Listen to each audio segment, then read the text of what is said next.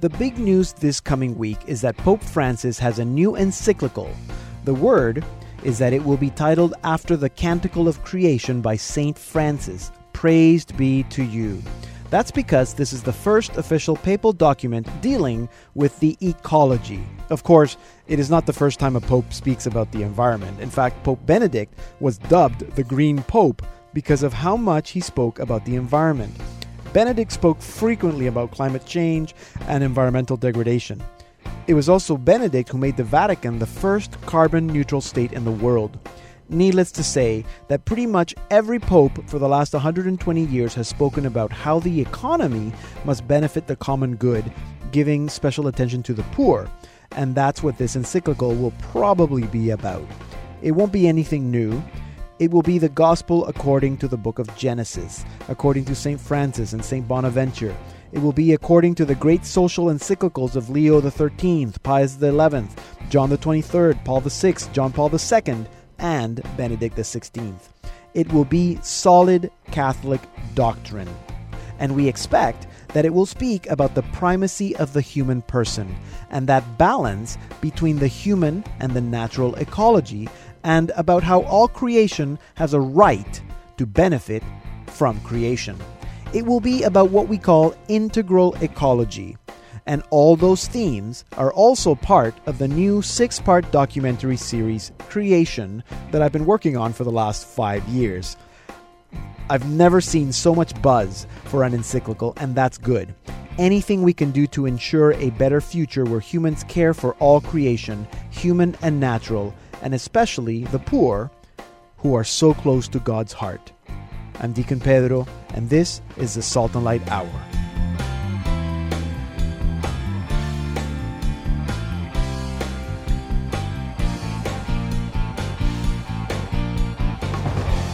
Hello, I'm Deacon Pedro. Welcome to another all-new Salt and Light Hour. We begin with a winner, Gabriel Lastraps of Houston, Texas. Gabriel Lastraps, again, I'm sorry if I'm mispronouncing your name, Gabriel Lastraps. You've won a copy of Lorraine Hess' As I Pray that we featured last week. If you haven't already, Gabriel, please contact us so we can get you your prize. And today, Sister Marie Paul Curley returns to talk about a new movie that's in about 15 minutes, just after our news and Andrew's Saint of the Week. In our second half hour, we're going to be doing some philosophy with author Michael Ogros, who just wrote a book titled Who Designed the Designer? In the book, he takes us through a logical and philosophical approach to proving the existence of God. That should be interesting. That's in about half an hour. And after that, we'll be speaking with our featured artist of the week, Matt Maher. As many of you already know, Matt has a new album, Saints and Sinners, and there's lots to talk about, so he'll be here at the end of the program. Let's begin with a song from that album. Here's Matt Maher with Firelight from his new album, Saints and Sinners. Dear Jesus, where are you tonight? I bear a sadness deep inside. I'm making for a faith in things I strain to feel. I need to know that you are real.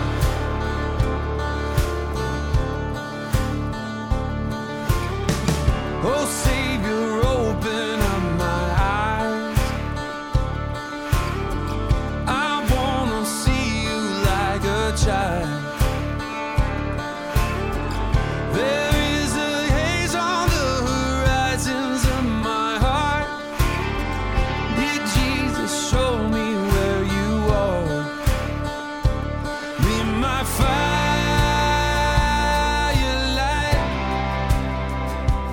Be my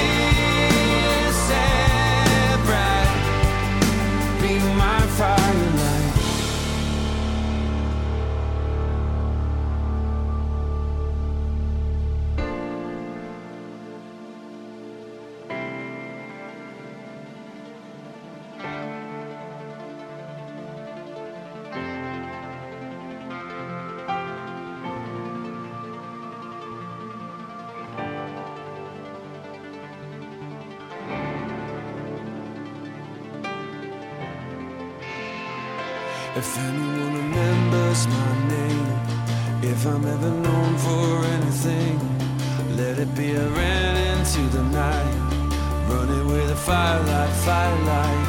If anyone remembers my name, if I'm ever known for anything, let it be I ran into the night, running with a firelight, firelight.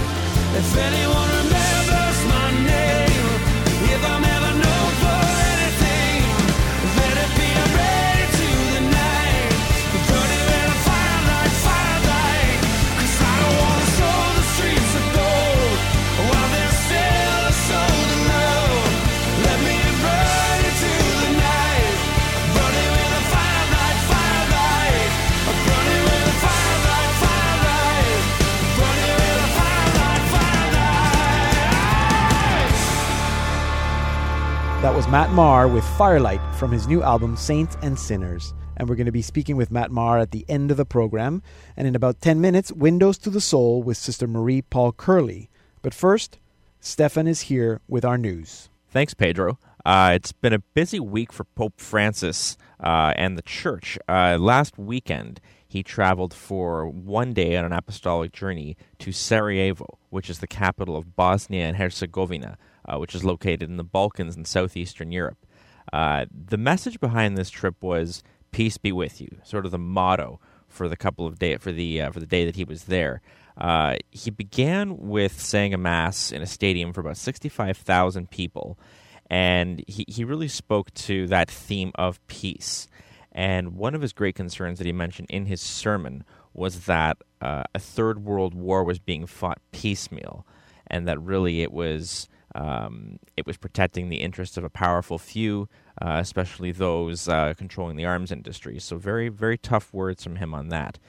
Later, he met with religious in the cathedral in Sarajevo, the Catholic cathedral there, and he heard testimonials from some of those religious who had experienced just incredible violence and tragedy during the Bosnian Wars in the 1990s.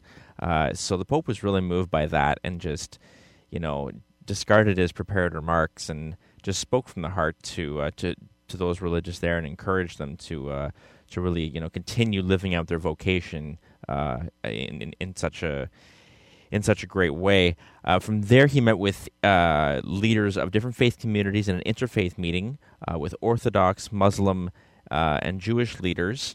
And finally, his last meeting of the day was with young people, both Christian and Catholic and Orthodox. And he heard a number of testimonies and stories from them as well. The young people talking about some of the prejudices they face in Bosnian society. And the Pope really encouraged them and told them to continue living their faith. But he also reminded them that there's a moral crisis really going on.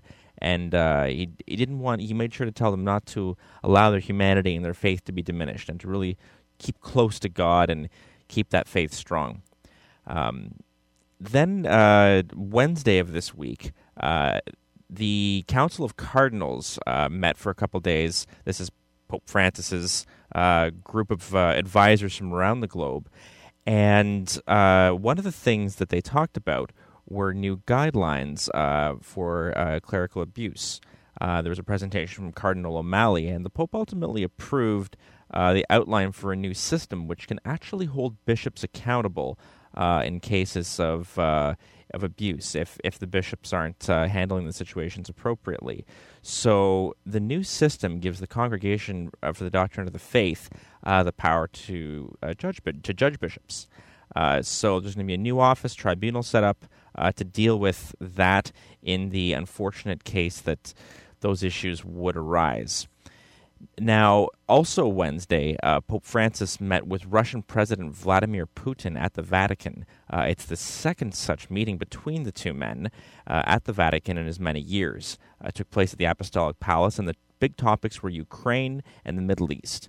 And on the topic of Ukraine, the Holy Father really urged the Russian president to help move towards that commitment of peace in Ukraine and really promoted the Minsk ceasefire agreement, which is supposed to really minimize the violence in the area. But he said dialogue was key. He told the president that the dialogue was key, and there had to be dialogue between the Ukrainian government and the rebels in the east.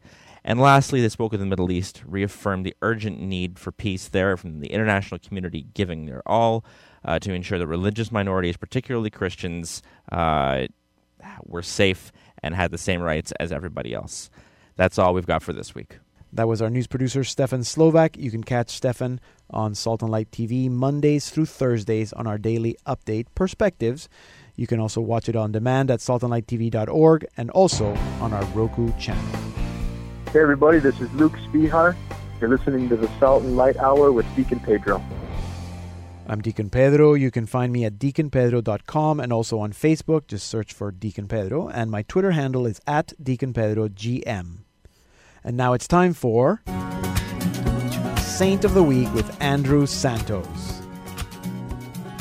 Deacon Andrew, Pedro. Welcome back, Andrew. Thanks again. So last week you did St. Teresa of Avila, We Consecrated looked Life. at St. Teresa of Avila, and I wanted to spend the month of June really looking at saints in the church who have lived out that call to the consecrated life. There are many good people that we can look to, and this saint for this week is no different. So I know a little bit about him, and I knew just a tad about his story, but I thought I would dig deep and get to the heart of who Saint Alphonsus de Liguori is. Okay, yes. Alphonsus de Liguori. St. Alphonsus de Liguori, we know, 1696, just outside Naples, Italy. That's where he was born.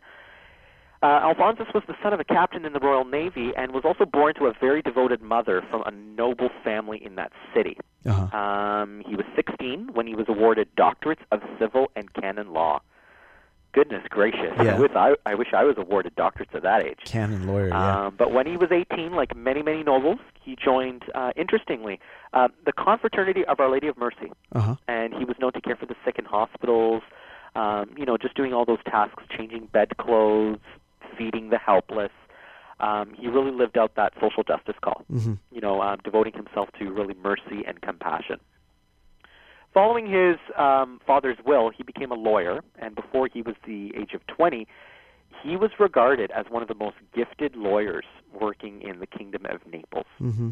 So after losing what was the most important case he had ever taken on at that time, we know that Alphonsus left the legal profession to enter the priesthood, and that was a big disappointment to his father, because that's what his father expected of him, was to be a really good lawyer. We know that he was ordained in 1726, and Alphonsus was quite the person. He was very brilliant. We knew that he was a very articulate and very pragmatic preacher, and he had the ability to really reach ordinary, simple people who had limited education, but at the same time, very real needs. So he went from church to church, town to town, and he really preached the hope and the joy that comes from Jesus Christ. Alphonsus's final years of life were kind of marked by some very serious and physical ailments. We know that he struggled with arthritis, which caused him great pain and confined him to a wheelchair. But let's put aside the physical ailments for a second, and let's look at the spiritual afflictions. He had feared that he did not do enough to serve God in everything that he did. Right. So all those who he had worked and prayed with, all of his confreres gathered around him to pray, and they always included in their prayers the Litany of Our Lady, followed by the Rosary. So it's really good that it's really neat to hear that St. Alphonsus Liguori had a special devotion to the Rosary as well as the Litany. Early in the evening, end of July 1787, Alphonsus made one final request. We know that in his final words he said, "Give me my lady." So his confreres placed a picture of Mary in his hands, and he spent the night in prayer with Mary, with the Blessed Mother. How beautiful that the next day at the stroke of noon, really, we pray the Angelus traditionally, Deacon Pedro at 6 in the morning, noon, and at 6 at night. At the stroke of the noon Angelus, Alphonsus died at the age of 91. Let's fast track. Canonized. He was canonized in 1839. He was declared, here we are, another doctor in the church in 1871. And he was recognized as a patron of confessors and moral theologians. And that happened in 1950. Right. He is the only moral theologian, Deacon Pedro, whose opinion the Roman Catholic Church has said that we can follow specifically when it comes to moral issues. Oh, yeah. So St. John Paul II himself described Alphonsus as a close friend of the people, a bishop whose house was open to all, a writer who focused on the benefit of people.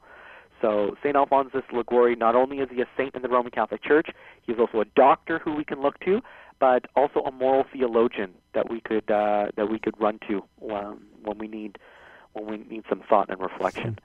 So his feast day, I know it's not in this month, just like Teresa of Avila, but his feast day is August the 1st. Okay. But I think he's a good person to kind of end off our season of Saint of the Week. Absolutely. So St. Alphonsus Liguori, August 1st.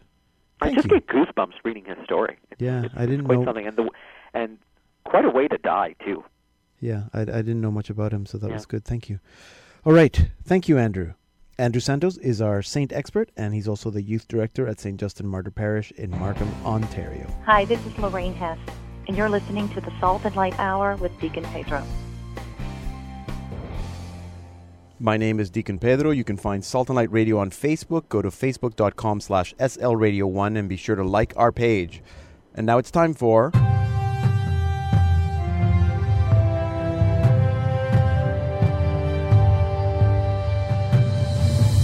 Windows to the Soul with Sister Marie Paul Curley. Sister Marie Paul, welcome back to the program. Oh, it's great to be on, Deacon Pedro. So, what do you have a gem for us today? I do, and I'm going to start by asking you, do you have a favorite animated film in the past, from the past year or so? That's hard. There's some really good... Well, you know what? Maybe it's the last one I saw, and it wasn't bad. Big Hero 6. I don't know if you got to see that.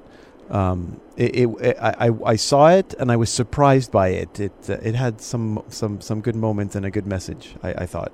Big Hero 6. Yeah, Big Hero 6. I still need to see that, but yes. I heard good things about it. So yeah, animation is good because I think you can get to some deep truths, and we accept them because it's not real. So in that sense, I think it's a good device. Yeah. Yes, I agree. The film I want to talk about today is kind of a little-known gem. It doesn't seem to have hit. A lot of people don't seem to be aware of it. It's called Book of Life. Okay. And it's directed by Jorge Gutierrez. It was released in the theaters last fall, released to DVD in January, and I wanted to talk about it then, and I never got the chance. Right. So it's a really interesting film. It's based on a tradition coming out of Mexico. Kind of the setting is this Day of the Dead, which it's celebrated in Mexico is a kind of a cross between superstition and Christianity. So it's not really a Christian holiday in Mexico. Right. But it does have some references to, Christianity. Yeah, so November 2nd, Day of the Dead. We celebrate All Saints' Day on November 1st after Halloween, and then the day All Souls' Day is November 2nd, Dia de los Muertos in Spanish. Yes. Yes. And so it kind of takes this, a bit of the superstitious element with a Lady Death or Saint Death. Yeah. And, she is an important character in the plot. But the cool thing is how deeply Christian the worldview is of this film, even though the setting is not necessarily Christian. Okay. And it's the story of Manolo, who with his best friend, Joaquin, is in love with their childhood playmate, Maria. Now, Manolo's father wants him to follow in the family tradition and become a bullfighter, but Manolo wants to become a musician. So all three of these characters are very well developed, beautifully developed, actually. And the animation is unusual. It's uniquely reflective of Mexican culture. It's wonderfully engaging storytelling, and it's really kind of cool to see how a filmmaker has taken these traditions in Mexican culture and made them accessible also to an American, a U.S. and Canadian audience as well. You don't need to know Mexican culture to appreciate the beauty of this film. It's very imaginative, very creative plot twists. And although one bad guy is very flat and just bad, most of the characters are quite complex and sympathetic. So even the characters that aren't that great, in terms of their choices or their obstacles from Manolo and Joaquin and Maria, they're still complex and sympathetic. And that's really, I love that in a film. So some of the values in the film are, it takes an afterlife for granted. You know, death is a passageway, not an end. Uh-huh. Now, how they understand and express the afterlife is different than how we would as Christians, but it's just a taken for granted. The importance of courage is highlighted, especially for these two young boys, you know, in the childhood scene, and that's a theme that's carried throughout the whole film. The importance and support of family, even when family's not perfect, is really powerful. I mean, this is where it really takes Mexican tradition and culture and really brings it to the fore so beautifully with the portrayal of family. The theme of heroism being selfless, the theme of friendship, strong women, even though Maria and the other female characters in the film have smaller supporting roles, they're very strong, and they're 3D, they're three-dimensional. But the big theme that I really love is the theme of forgiveness and how it opens the door to love. It frees us so that we can love. So asking for forgiveness and forgiving. And I'm not going to give any spoilers, but there is a scene in the film that is so deeply powerful that even though the theater that I was watching it in was full of kids and families, you could not hear a pin drop. It was so powerfully written and so powerfully portrayed. So this is a great film to see over the summer or next fall. There is animated violence. It's rated PG here in the U.S. You know, there's a criminal who's threatening the town. There are bullfights. There's encouragement to kill the bulls. And there is fighting between the characters as this criminal keeps trying to take over the town. Mm-hmm. But overall, it's just a great family film with so many great values in it, and colorful and engaging, and just a very original twist on some of these themes. Okay, yeah. So Book of Life, we have a little more time. Can I ask you, why do you think it didn't do so well? Because it sounds like it's a great film. You know, I don't know if it was a marketing decision or it's followed in the path of some other really great animated films that just didn't get the exposure that they needed. It didn't have a big name. Yeah. It doesn't have a commercial connection like the Lego Movie, which was, also an incredible film that had all the commercial backing. So that's my guess, because the story, even though it's quite complex, even fairly young children should be able to follow it, while adults will be entertained with all the complexity and richness of it. So I'm guessing it was more of a marketing thing. Yeah, because I don't think I heard much about it before it came out. I think I actually heard about it for the first time after it had been in the theaters. And it didn't play in the theaters very long, so that's also, it's done. I mean, it's done well enough, but it just would be nice if more people saw it, because it's really a good film. Okay, well, good. We'll hope that people can actually go find it and watch it, because it sounds like a good film. Okay, so that's The Book of Life. It is PG, but it's for the whole family. Yes. All right. Thank you, Sister Marie Paul. Thank you, Deacon Pedro. Sister Marie Paul Curley is with the Congregation of the Daughters of St. Paul, and you can read her blog at windowstothesoul.wordpress.com, and you can also follow her on Twitter at Sister M. Paul.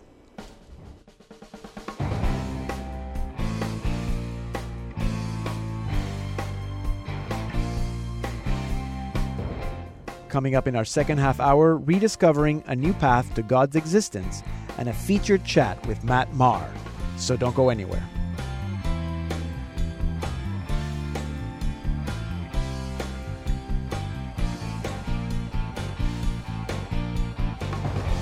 Hello and welcome to the Salt and Light Hour Part 2. I'm Deacon Pedro. Now, this may not be for everyone, but I love this stuff. I love a good philosophical argument, and I've always believed that if God is real, if God is perfect reason, if God is the author of nature and science, then we should be able to find him through reason. And if you like a good argument, especially one that proves that God is real, then Michael Agros's new book, Who Designed the Designer, is for you. It is essential reading for anyone who cares about contemplating the existence of God, or for anyone who is interested in a journey that begins in the world as we know it and it ends in God. And to tell us all about his new book, I am now joined by Michael Agros. Michael, welcome to the Salt and Light Hour. Thank you so much for having me on the show, Deacon Pedro. So why write this book? Wow, what a great question. You almost answered it for me in your introductory bit. Did there. I? Yeah, because it's true that reasoning to the existence of God involves work. There's no way of getting the work out of it. Yes. And the more work you put in, the greater the rewards, as with so many other things in life. But it's also possible to minimize that work to some extent. I tried to do that in this book.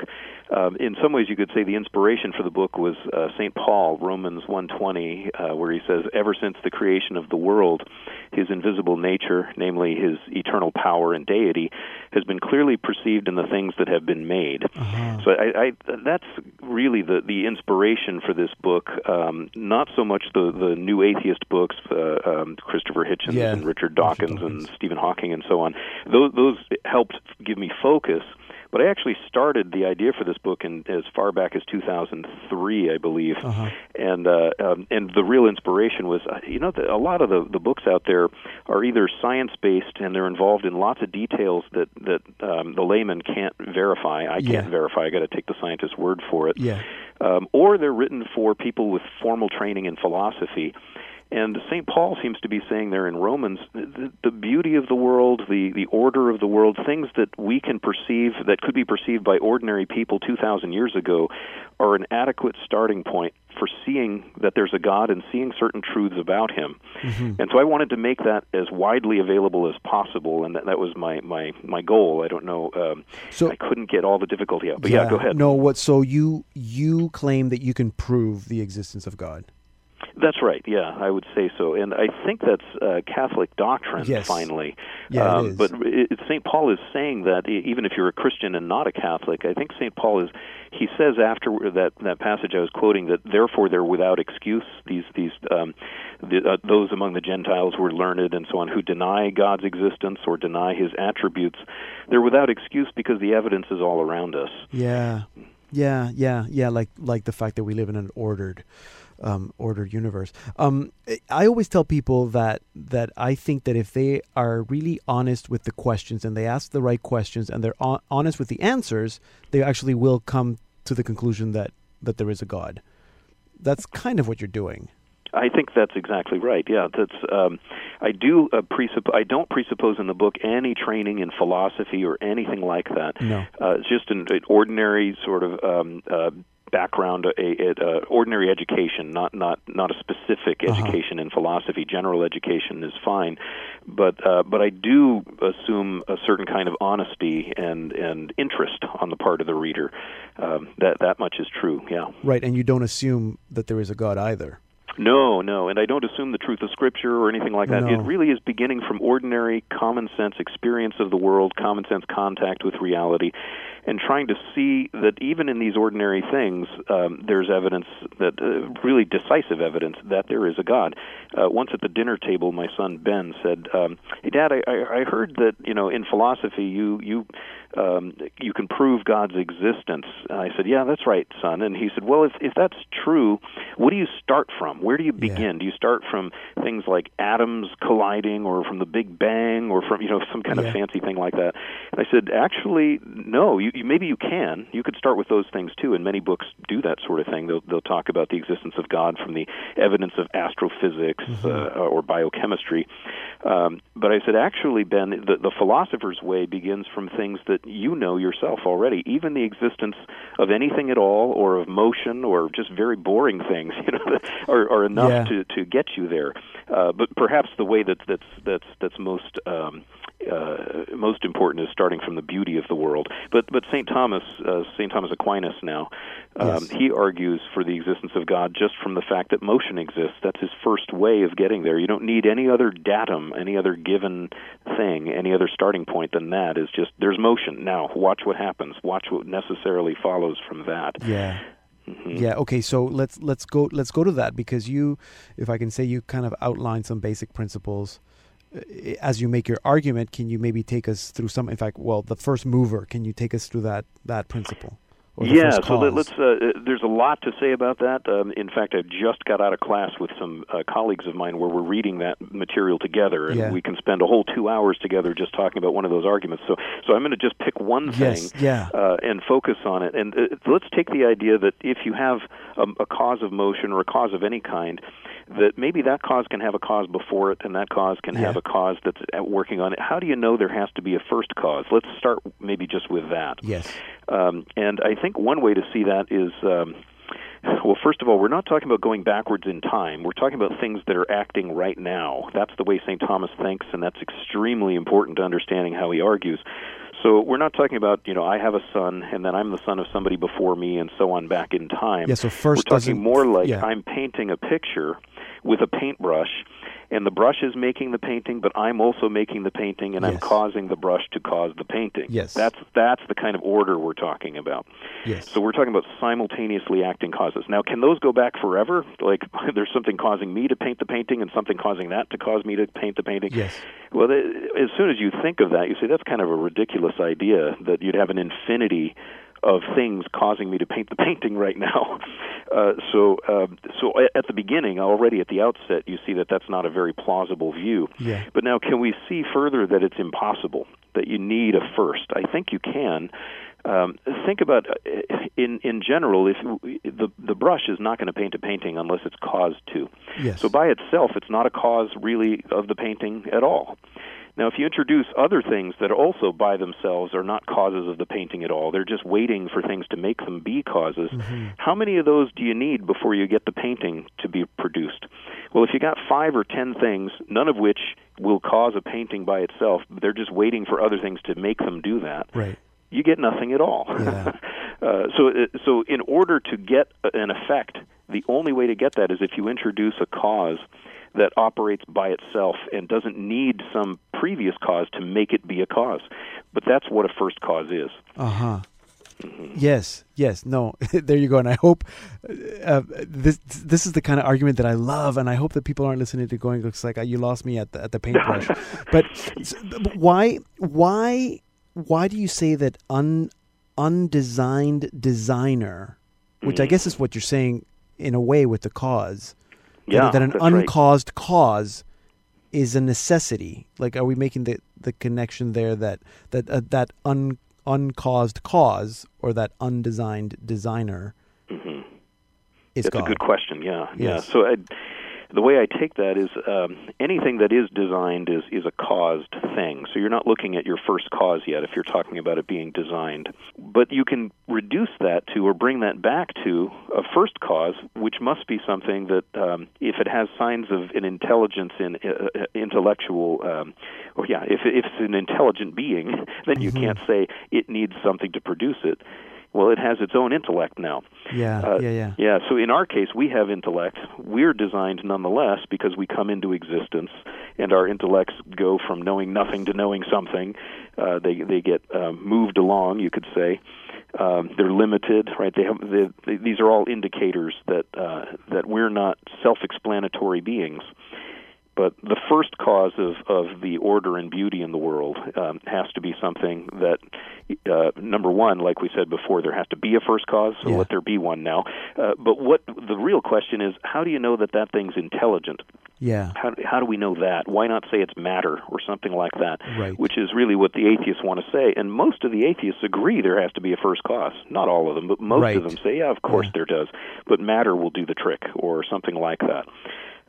But there are a few reasons that that's not adequate, actually quite a few. But just to give a quick outline of two of them, say, one reason is the first cause of all beings that we're familiar with, which come to be, including ourselves, that's the cause of intelligence because it's the cause of human intelligence.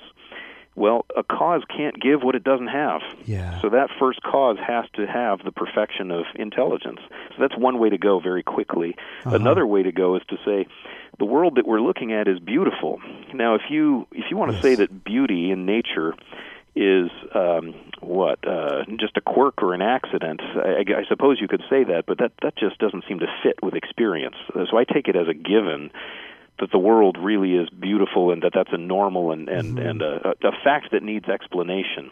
And if you say, well, couldn't the beauty of a tree be caused just by the tree? And can't the beauty of a star be caused just by the star? Well, there's two reasons that's not adequate. One is that they're beautiful together, not just singly, and they're not organizing themselves into a beautiful whole. So that has to be explained by something else. But also, beauty seems to be inherently for a viewer, for an observer. And these beings don't have any, trees and stars and mountains. They don't have any consciousness of any kind. They don't even know that they're beautiful. Right. So they're not adequate explanations of why there should be something that is delightful to observers about the whole universe. So in order to explain that, you have to introduce something, a cause of the beautiful that's actually interested in beauty. And the only kind of thing that can be like that is a thing that has perception or intelligence. Yeah. No, this is... it's fascinating. And you can say the same what you said about beauty, you can say about truth, you can say about justice, you can say about all these things that we love, that we ascribe to God. Wow. Thank you. I hope that people are as excited as I am about this book. If you love philosophy, a good argument, this is the book. If you like having these conversations with all your friends who are asking these questions, read the book because it's certainly it's good to help us walk through these arguments so we can have these conversations. Michael, thank you for writing the book. Oh, thank you so much. Thank you for sharing it with us today. All right, God bless. Michael Augros teaches at Thomas Aquinas College in California. His latest book, Who Designed the Designer? A Rediscovered Path to God's Existence, is published by Ignatius. Here now is our featured artist of the week, Matt Maher, with Deliverer from his new album, Saints and Sinners. I was a drifter, I had nowhere to go. I was hanging by threads of dust and bone.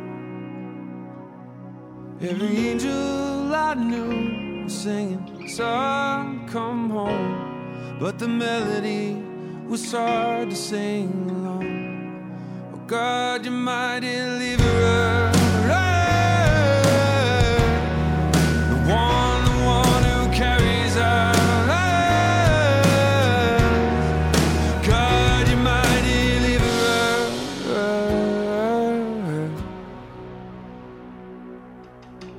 I wasn't trying for everything I did. And there's no way I can make a stand and win. When you realize the verdict is already in, and you let go of the brokenness within. Well, there's only one who could ever stand and win. Oh God, you're my deliverer.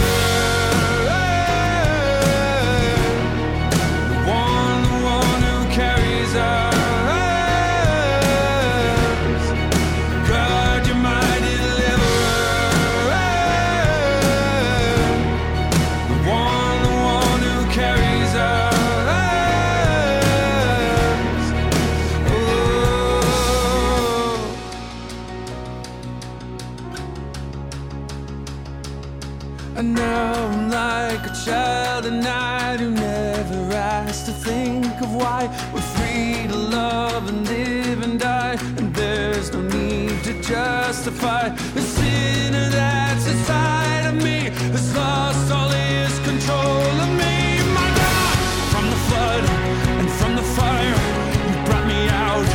I am alive with the faith, just like a child. I'm not afraid. I'm running wild for everything that will be done. I am yours and you are my deliverer. The one who carries us. God,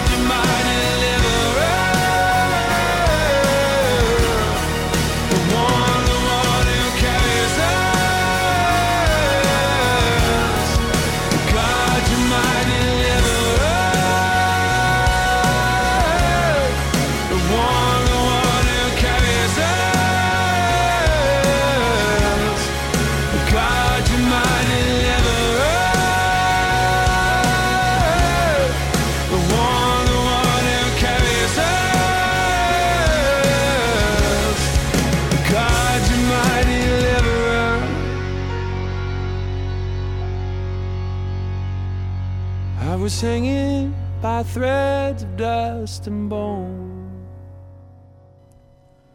That was Matt Maher with Deliverer from his new album Saints and Sinners. It was Oscar Wilde who said that every saint has a past and every sinner has a future. Those are such comforting words, and words we can all relate to, as sometimes, in order to move forward, we have to look back and remember where we've been. In fact, that's a key to discernment. Not so much trying to figure out God's will or the future, but looking back and seeing how God has been working in your life. Recognizing that we are sinners also helps us identify with other broken people. And knowing that we are all called to transformation also helps us focus on God's mercy and love. These are all themes that can be found in Matt Maher's new album, Saints and Sinners. And to tell us more about it, I am now joined by Matt Maher. Matt, welcome back to the Salt and Light Hour. Thank you so much for having me. It's good to be back. Yes, good, my brother. You've been busy. Yeah, I guess we're all busy. So many of the songs in the album, and I didn't know this until I started, listening to it and reading up on it, but they're inspired on writings of saints or holy people. Tell me a bit about that process for you. Well, in some ways, I think it's really been one of the defining aspects of my writing for the past 20 years. Yeah. That I've 20 years ago this year that I moved to Arizona from Canada and had a conversion and Wow. sort of gave my heart to Jesus and also got involved in local ministry and started reattending the sacraments but I think more importantly, it was really at that time that a journey started, and in a big part of the process of that journey was me being inspired by the lives of the saints, which are, basically, I think sometimes it's like we look at this whole thing called, the Christian life or Christianity, and we go, this is completely impossible. Yeah. How could any human being do this? And that's the great thing about the lives of the saints, is that they're basically just these examples of how God is able to do it through the lives of ordinary people. And there's been, I think, a couple of them on the way who have been instrumental, I think, in my own formation and my own inspiration, I think, to want to love God and serve Him more and keep doing this whole thing. I think a lot of times on the journey of faith, there's a lot of times where we just kind of want to, say, hey, does this, pull the cord and get off on the next bus stop. Yeah. And so I think that's that sense of kind of disillusionment is actually natural, and it's part of the journey. And a lot of those people also went through the same thing. Yeah. The difference is that God led them through to a deeper place of faith. And so I think a lot of the songs on this record, they were inspired by key people who've been inspirational in my own life and formation. Yeah, that's so good that you say that. I was just doing a talk to a group at a Theology on Tap, and I was talking about holiness, but I wanted to talk to them about it's like we think that these saints were perfect, and they weren't, but you don't find out how ordinary they were until you start reading their writings, and that's where the model, I think, really comes, because you're right. It's like, I can't be perfect. Forget it. Be perfect as your Heavenly Father is perfect. Yeah, right. But the saints are there because they were ordinary, and they struggled the same way we did, but like you said, God let them through to a deeper place. And we can all relate to that. I also heard that, I don't know if it's unfair to ask you this question, because I think there's a story here, but the song that we just heard, Deliverer, you wrote it on the first day of your Hep C treatment? Yeah, just the past year. I had hepatitis C for 27 years. Okay. And actually got it from a blood transfusion growing up in Canada. I don't know if you remember this. In the late 90s, there was a huge class action lawsuit against the Canadian Red Cross because it turned out that they had been buying blood. Absolutely, I remember. Yes. Yeah. Yeah. So I was one of the people who was infected. Wow, really? Yeah. Huh. And so it was sort of this thing that, you know, hepatitis C is this, you know, weird sort of virus that doesn't really, you know, quote unquote do anything, especially when you're younger, you know. But anyways, it I had hepatitis C, you know, so weird. it about 2002 I did it was actually right after the first time I met you. Yeah, Toronto. Yeah. After World Youth Day in Toronto, and sort of that great moment and getting to write, you know, sort of expand this setting of the Litany of the Saints that I wrote. Yeah. You know, and sing it at the vigil. Yeah. I went back to Phoenix, and that September I started interferon therapy the first time. Okay. And did it for a year, and it didn't really work. And the, you know, my particular variation of the virus, it was non-responsive to treatment. So, but I ended up on it for almost 2 years, and it was a really, really difficult time. And at the end of it, the doctor said, come back in 10 years. Well, last year was 10 years. Right. And so, and she said, just stay healthy. You know, I was a smoker at the time. She said, quit smoking, you know, so I did.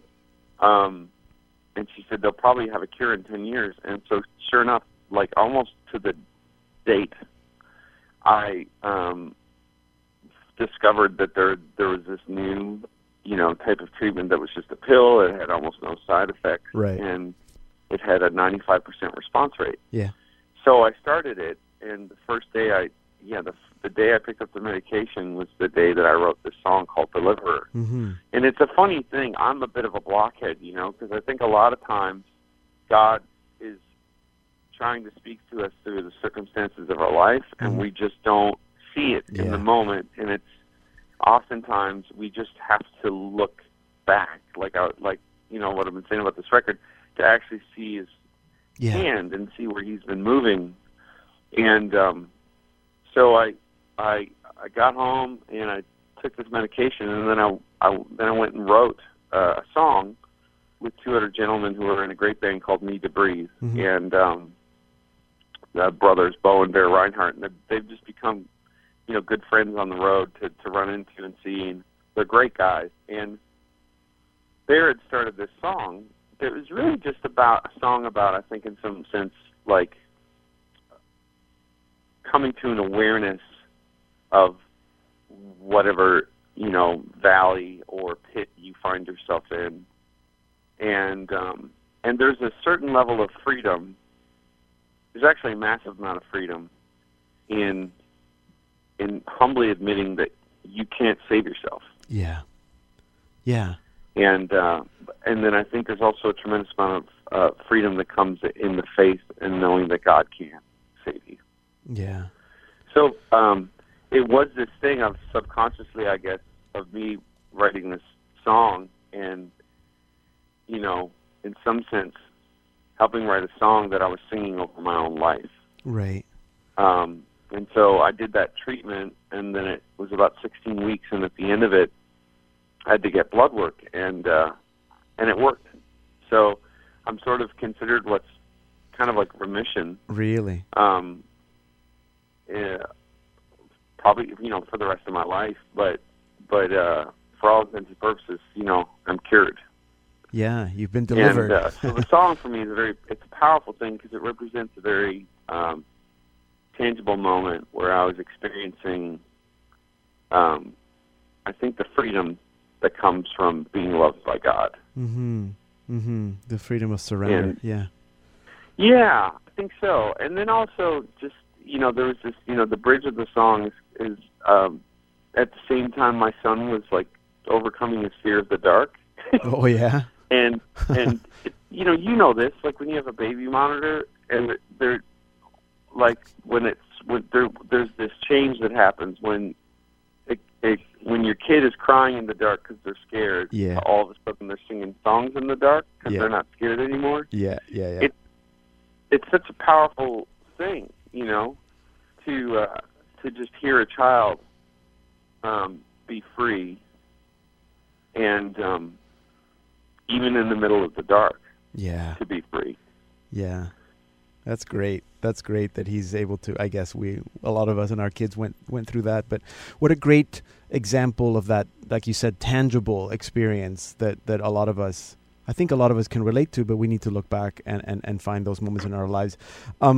I know that you have a busy fall. You're going to be in Philadelphia for the papal visit. Is that confirmed? It's confirmed as much as the Pope's schedule is confirmed. Well, he's going. We know he's going. We know he's going to be here. Nobody knows what he's doing. Yeah, that's okay. But Matt Maher will sing at some point, somewhere. You know what? I think that the great thing about it, there's a in some sense, and this Planning This World, you say you just show up. Yeah, absolutely. And that's the spirit. Yeah. You just show up and wait to see whatever God wants to do. Absolutely, absolutely. So I'm assuming you're also planning for Krakow, because I'll be there. Yes, yeah. So we're moving forward with that, and been building, kind of getting to know the folks, organizing World Be Thing in Krakow, and the same thing. I think the thing is that whenever you invite the Pope somewhere, 90% of your work goes into trying to figure out how to get the Pope from point A to point B. Yeah. And then the last 10%, you go, oh yeah, we also have all of this other stuff happening. We have music, unless they hire me to do that stuff, because I have some experience in that area. Tell us just a little bit. Tell us a little bit, because you're also on tour. You're doing is it on this album tour this fall that you're doing? It's called the Saints and Sinners tour. Yeah. And we're really just trying to unpack more and more some of these themes of, what does it mean to hold this tension that we're redeemed, we're the children of God, we're his sons and daughters, and yet we're not perfect. Yes. And how do we hold that tension in our hearts, and especially, I think, in the way that we relate to the world around us. And it's I'm on tour with two other bands. There's a band called Iron Bay, and a young singer-songwriter named John Guerra. Right. And we'll be on tour all of October, part of November and part of December. Okay, so and that's in the States? States? Rolling right into Advent. That's in the States? Yeah, pretty much in the States. Yeah. Okay. Although, if you're a church in Canada and you really want us to come, I'm not, You're not going to say no? Yeah, we're entertaining all offers. All right, good. So you're still booking some dates. Okay, so that's good. So that's in the fall. People can find out more about that if they're interested. And I love what you said about tension. That to me, I think, is becoming like a little bit of a theme for me too. That we live in a tension, and maybe balance is more positive. But I love that tension. And that's the mystery in everything that we do. I had a guy just the other day, a parishioner of mine, who I've been kind of walking with through a crisis, and God really worked in his life just yesterday, and his response was, "I'm so confused," because he's like, and I said, "What do you mean you're confused? I mean, this is what we've been talking about for a year," and he's like, "Well, God has a purpose," and it's like, and it's that tension of like you move forward and you move back, and we're saints and we're sinners and we struggle and we get up and we're children of God, and I love it. Thank you for writing all the songs that are gonna help people journey as we make our way to heaven, brother. Okay, that's all the time we have. That's more than the time that we have. But I look forward to seeing you around. Maybe I'll see you in Philadelphia, but I'll definitely see you in Krakow. Thank you so much, brother. You can learn more about Matt Maher, find out about his tour, or find out how to get his new album, which I'm sure is available at any store near you, at his website, mattmaher.com. Here now is Matt Maher with Because He Lives from his new album, Saints and Sinners. I believe in the sun. I believe in the risen one. I believe I overcome by the power of his blood.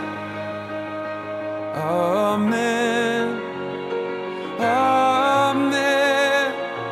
I'm alive because he lives. Amen.